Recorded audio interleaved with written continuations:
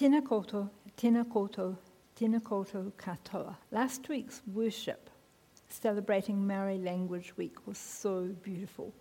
And I asked Mike if we could have tuia this morning so that we could just continue that hold that thread in our congregation. I want to pray as we start this morning from two short prophecies in the Old Testament.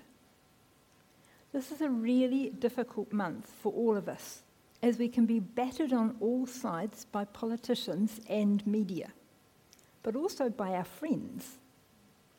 Everyone has a slightly different political idea, or with the internet having an opinion on everything, a radically different idea, and we are not always sure what someone is going to say. And all of this can detract from the fact that many people are still cold, unwell, grieving, or actually hungry. And housing in West Auckland just seems to be an impossibility at the moment. How do we find and share hope in this hard place? So I read these verses, firstly from Haggai, and he was looking at the ruins of the temple, but saying, the best is yet to come. And in chapter 2, he says, the later glory of this house will be greater than the former, says the Lord of hosts.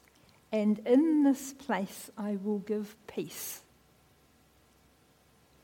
So looking at the ruins around us in our country and the church as a whole at times, it's easy to conclude that the best is in the past.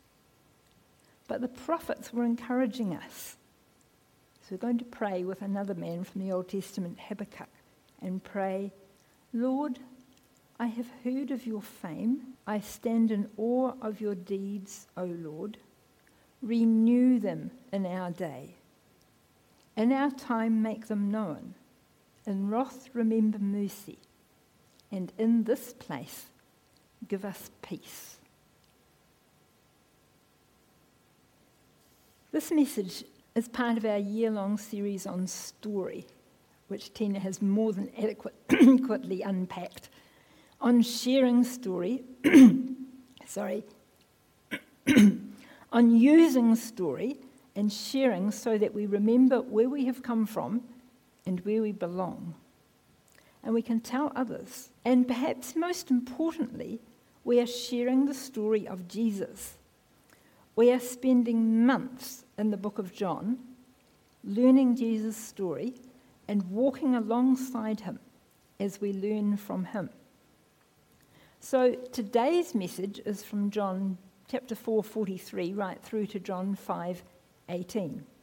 And it follows on from Josh's message from 2 weeks ago, where we listened to an amazing conversation between Jesus and a woman. Probably the first woman in the Gospels to actively share the good news about Jesus with other people. And not just a few other people, her whole village came streaming out to see if what she said was true. And Josh emphasised right through the message the verse from Deuteronomy 28, that God would bless them as they did the work at hand. We talked about that in our house church groups last week. Bruce usually says it as, do what's in front of your nose. If you want to reach out in a new community or plant a church, start a small group or a Sunday school or a scout group or paint church buildings or wash dishes. Share meals every way possible. Do what is right in front of you. And Josh was continuing to challenge us to think about how we could reach out to other people through sharing meals and food together or any other ways. And he noticed that Jess said when she shared her story a few weeks back, this is not my story, it's our story. This is not about what I need to do extra, but it is how we as the body of Christ are going to be reaching out into the community. So what is our message about today? Healing and hope, especially in times of loss. Let's listen as Kevin comes up and reads the first story to us from the last part of John 4:53 to 54. Maybe imagining that we are one of the Galileans in the crowd or one of Jesus' disciples. Then they said to the woman, "Now we believe, not just because of what you told us, but because we have heard him ourselves. Now we know that he is indeed the Saviour of the world." At the end of the 2 days, Jesus went on to Galilee. He himself had said that a prophet is not honoured in his own hometown. Yet the Galileans welcomed him, for they had been in Jerusalem at the Passover celebration and had seen everything he did there. As he travelled through Galilee, he came to Cana, where he had turned the water into wine. There was a government official in nearby Capernaum whose son was very sick. When he heard that Jesus had come from Judea to Galilee, he went and begged Jesus to come to Capernaum to heal his son, who was about to die. Jesus asked, "Will you never believe me unless you see miraculous signs and wonders?" The official pleaded, "Lord, please come now before my little boy dies." And Jesus told him, "Go back home, your son will live." And the man believed what Jesus said and started home. While the man was on his way, some of his servants met him with the news that his son was alive and well. And he asked them when the boy had begun to get better, and they replied, "Yesterday afternoon at 1:00, his fever suddenly disappeared." Then the father realised that that was the very time that Jesus had told him, "Your son will live." And he and his entire household believed in Jesus. This was the second miraculous sign Jesus did in Galilee after coming from Judea. Thanks, Kevin. So we're going to work our way through this passage. But I just want to say at the beginning, I was given the topic, it was called Healed, I think. And I said to the people before, whenever I've been asked to speak on healing in church, I've also said that I will only speak on healing and non-healing, because most of us, if not all of us, have lost people where it doesn't seem like God answered our prayers. And I want to acknowledge at the beginning, as we're walking through this passage, which has a happy ending, that this is a hard journey for many of us. I'm going to unpack that more later on, but I just want to say that from the beginning. So we'll have the next slide. Thanks, Karen.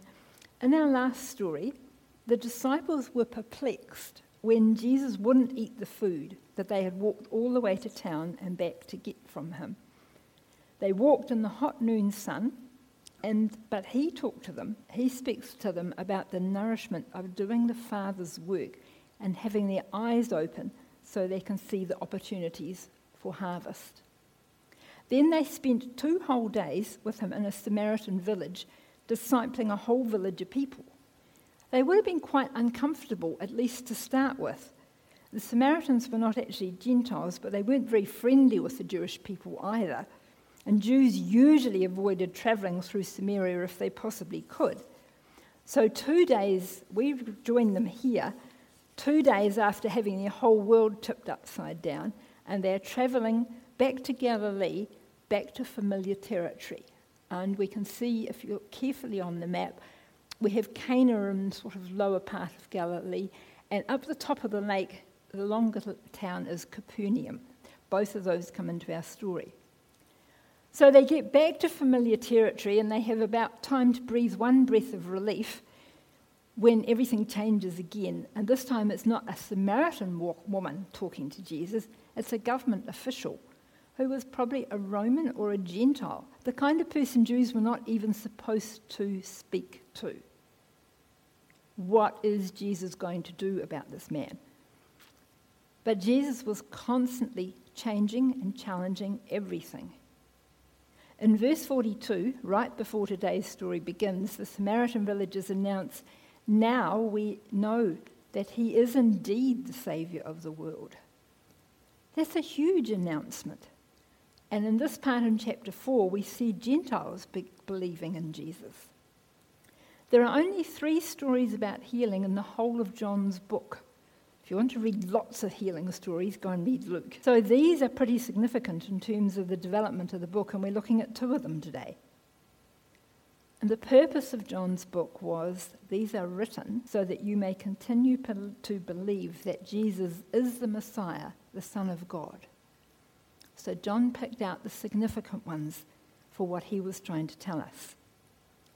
So at the end of the 2 days, it tells us, Jesus went on to Galilee. He himself had said that a prophet is not honoured in his own hometown. Yet the Galileans welcomed him this time, for they had been in Jerusalem at the Passover celebration and had seen everything he did there. So if you are the person in the crowd, there is huge anticipation. What might Jesus do next? And verse 46 says, he travelled through Galilee, he came to Cana, where he turned the water into wine. More anticipation and more excitement. John reminds us about the first sign or miracle that Jesus had done. Will he build on this to make a big show? Apparently not. In the first part of chapter 4, Jesus has a very long but totally private conversation with the woman he met at the well. In this part of the chapter, he has a short conversation in front of a whole crowd of people. There was a government official in nearby Capernaum whose son was very sick. When he heard that Jesus had come from Judea to Galilee, he went and begged Jesus to come to Capernaum to heal his son, who was about to die. And Jesus asked, will you never believe in me unless you see miraculous signs and wonders? And the official pleaded, Lord, please come now, before my little boy dies. This father was desperate. We don't know particularly why, but he did not want his son to die. He went and begged Jesus to come to Capernaum. Now, that just says he went from Capernaum to Cana, but that was a journey of at least 8 hours on foot. So that's quite a long wenting. And he asked Jesus to make the same journey back again. Please come to Capernaum. Jesus would know full well that that was an 8-hour trip on foot. It can feel as if we've walked that far when we sit in ED for most of the day, but for the most part, medical care in New Zealand is much more available. What does Jesus say to this concerned, worried, and probably exhausted dad? Jesus asks, will you never believe in me unless you see miraculous signs and wonders? It's hard to know why Jesus asked this question just then. It would seem that the man already believed in Jesus. He's walked for 8 hours because he does. Perhaps Jesus is clarifying the point for the crowd, or for us, reading the book centuries later. Jesus does warn in some other places in John about only following him for his miracles. That is not the kind of belief he wants. And the father of the sick boy emphasizes this by just ignoring Jesus' question and repeating his request. The official pleaded, Lord, please come now before my little boy dies. This time the story goes the way we want it to, and we can relax and enjoy the happy ending. Then Jesus told him, go back home, your son lives. And the man believed what Jesus said and started home. While he was on his way, some of his servants met him with the news that his son was alive and well. He asked them when the boy had begun to get better, and they replied, yesterday afternoon at 1:00, his fever suddenly disappeared. And the father realized that that was exactly the time that Jesus had told him, your son will live. And he and his entire household believed in Jesus.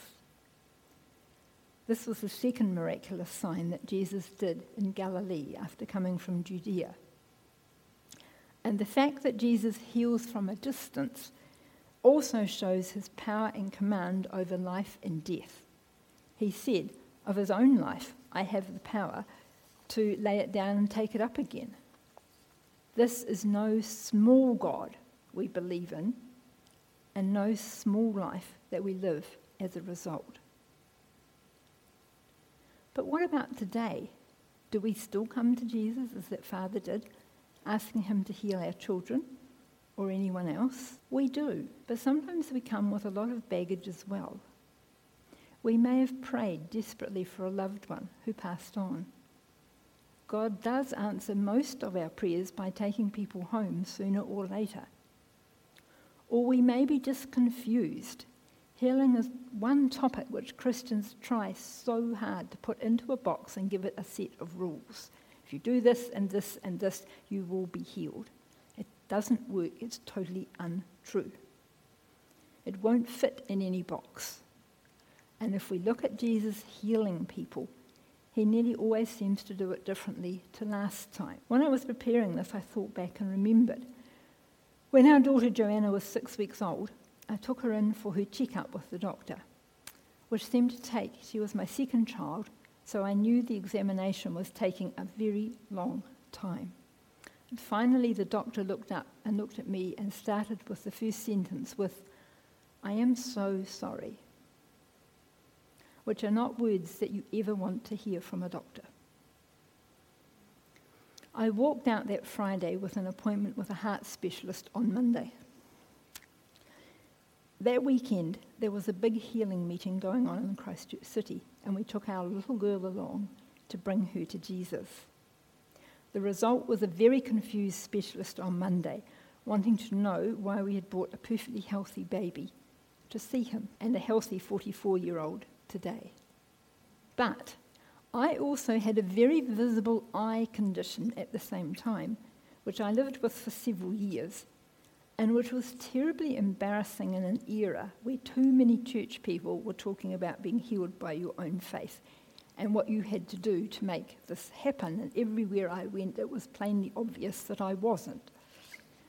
They prayed for me too at that meeting, but in a way that made me totally uncomfortable and did nothing for the state of my eyes.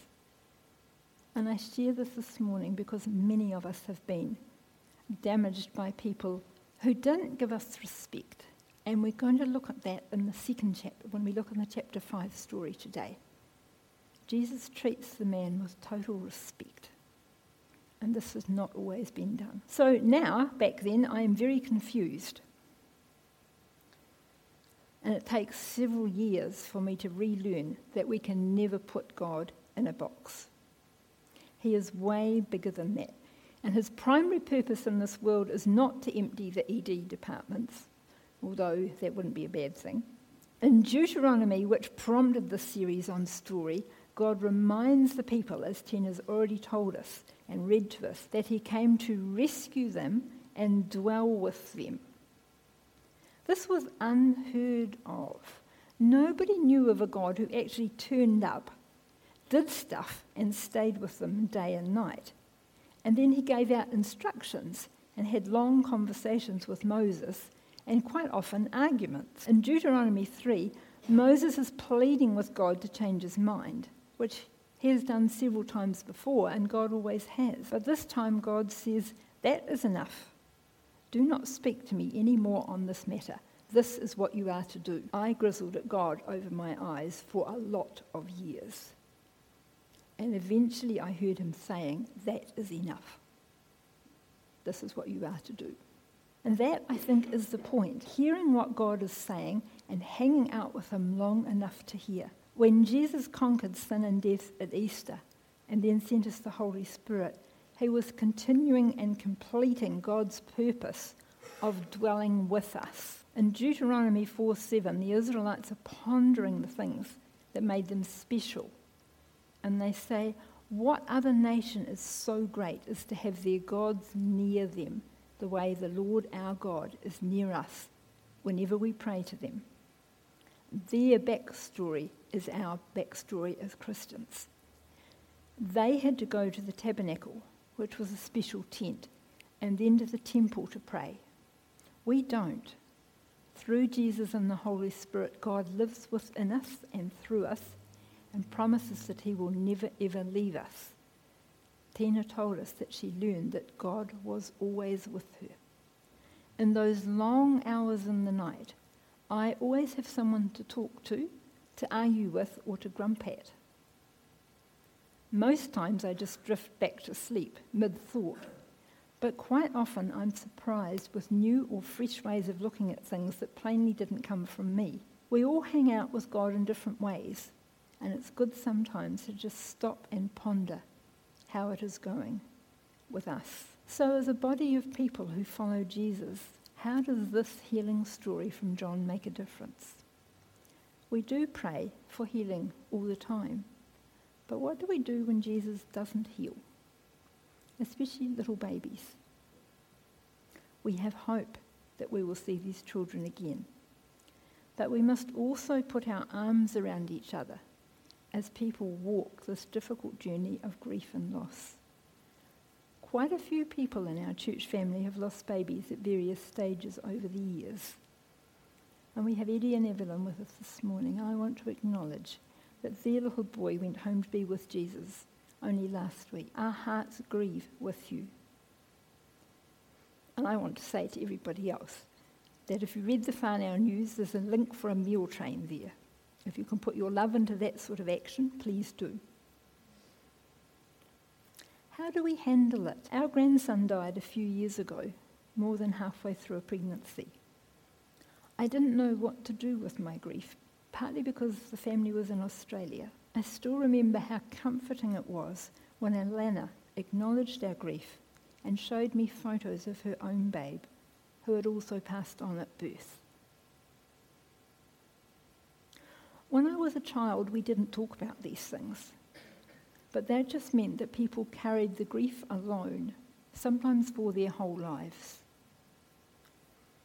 We need to share this grief together as a family. And we need to make spaces, talking spaces, so people can talk about other missing children. There is a huge amount of frustration and grief in our community at present over babies that just never happened, to ones that have been lost too early, to children who passed on in their childhood or even their teens. Our Father loves the widows and the widowers and the orphans, and he tells us to care for them. He also loves the unintentionally childless, and we help love them when we make space to hear their stories, when we acknowledge that these things are happening, that it's really, really hard. But we don't want to hide from it. Grief is awful, and it takes courage. Let's ask Kevin to come up again and read the second healing story from John chapter 5, verses 1 to 15.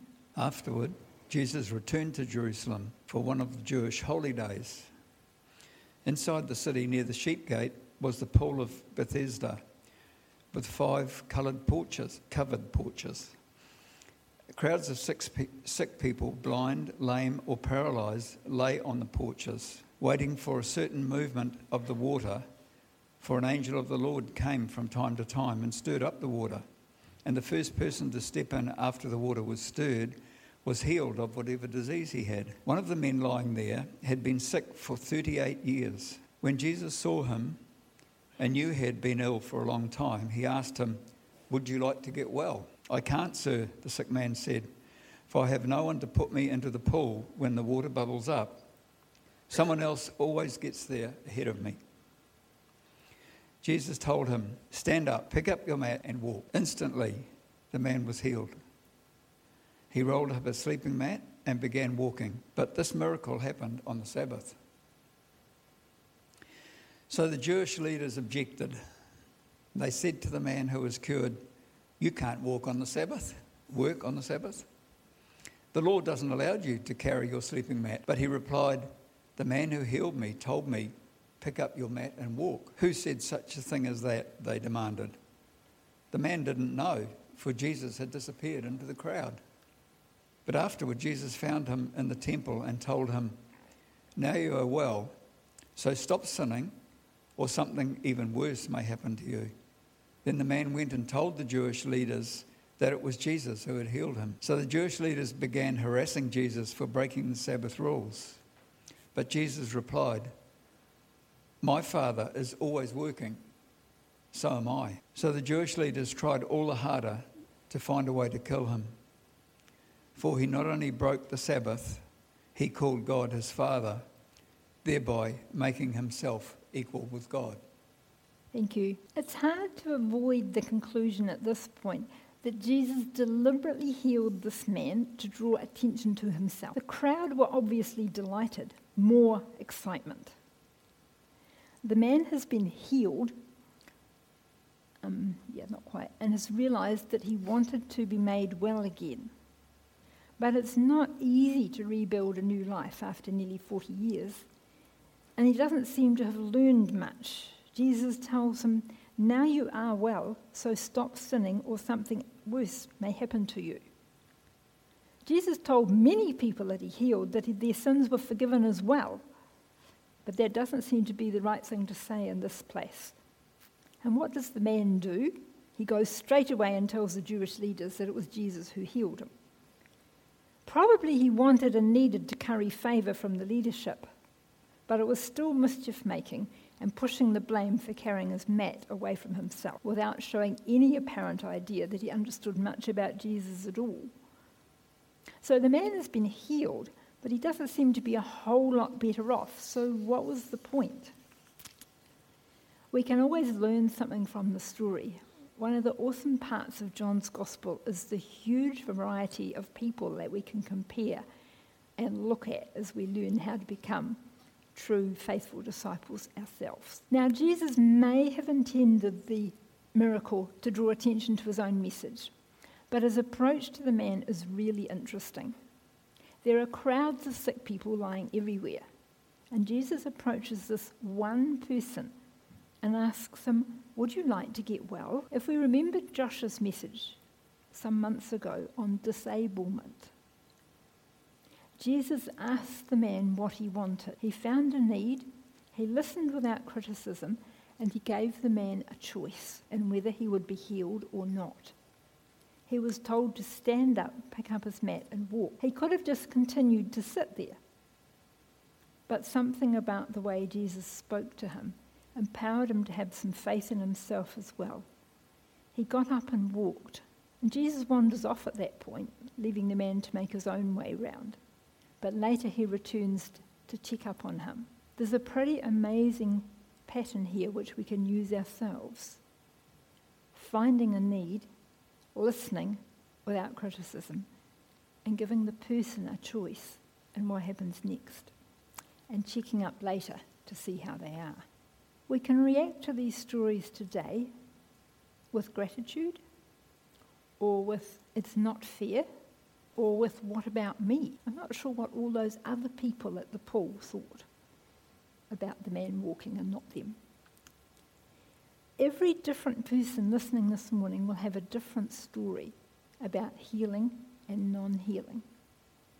And certainly we have a very much shared history in this, our little part of God's bigger church family, of people being taken away much too soon. All of us have had friends or family pass away much too young by our standards. And Jesus, was he being deliberate in what he said and did? Oh yes. So we finished today's passage with the last 3 verses that Kevin read from 16 to 18. So the Jewish leaders began harassing Jesus for breaking the Sabbath rules. But Jesus replied, my Father is always working, and so am I. So the Jewish leaders tried all the harder to find a way to kill him, for he not only broke the Sabbath, he called God his Father, thereby making himself equal with God. So let's just remind ourselves of the key verses from today's passage. In chapter 42, the Samaritans told us, now we know that he is indeed the Saviour of the world. And in verses 53 and 54 about the government official, he and his entire household believed in Jesus. And this was the second miraculous sign Jesus did in Galilee after coming from Judea. And then these verses where Jesus says, my Father is always working, and so am I. And they got mad because they knew what he was saying. They knew that by saying what he was saying, I'm equal with God. And that's what made them mad. There was no confusing it. Now, these verses up above, these verses will be unpacked much more in the next sermon, which I think is Tina. Jesus called God his Father, thereby making himself equal with God. So that's the next part to unpack. What can we take away from this passage this week? I've been reading Surprised by Hope by Tom Wright this past week, and I always like how he puts things. He's been talking about the past hope, which began at the first Easter, when Jesus conquered sin and death, and the future hope, which will be fully understood when heaven and earth are joined in the New Jerusalem. But right now, we're in the intermediate hope, if you like, the bit in the middle, which has been more than 2,000 years so far. The hope that we live with right now. And he made the interesting comment that left to ourselves, there's some very big words in here, we lapse into a kind of collusion with entropy, agreeing with the general belief that things may be getting worse, but there is nothing much that we can do about them. A collusion with entropy is a just doing nothing. Now, I can be quite good at that, and certainly on some days it's quite, that things are getting worse, but there's nothing we can do about it. But we are wrong. Our task in the present is to live as resurrection people in between Easter and the final day with the way we live and worship, both as individuals and a body, showing others that hope. Jesus died to change the whole world. One day that task will be finished, but right now we have hope to share with the world. Put your arms around someone who is grieving this week. Reach out to someone who is struggling, and where possible, do these things with someone else so that they become part of our whole body life. Let's close this part with a prayer before we spend some time worshipping in song with Mike and the team. Lord Jesus, you were not afraid to do good things for people, which drew attention to who you were, and that you had come here to create a whole different way of living and worshipping and caring and dying. Help us walk a little closer to you this week so that our lives more reflect your ways of living and worshipping and caring and dying. Amen.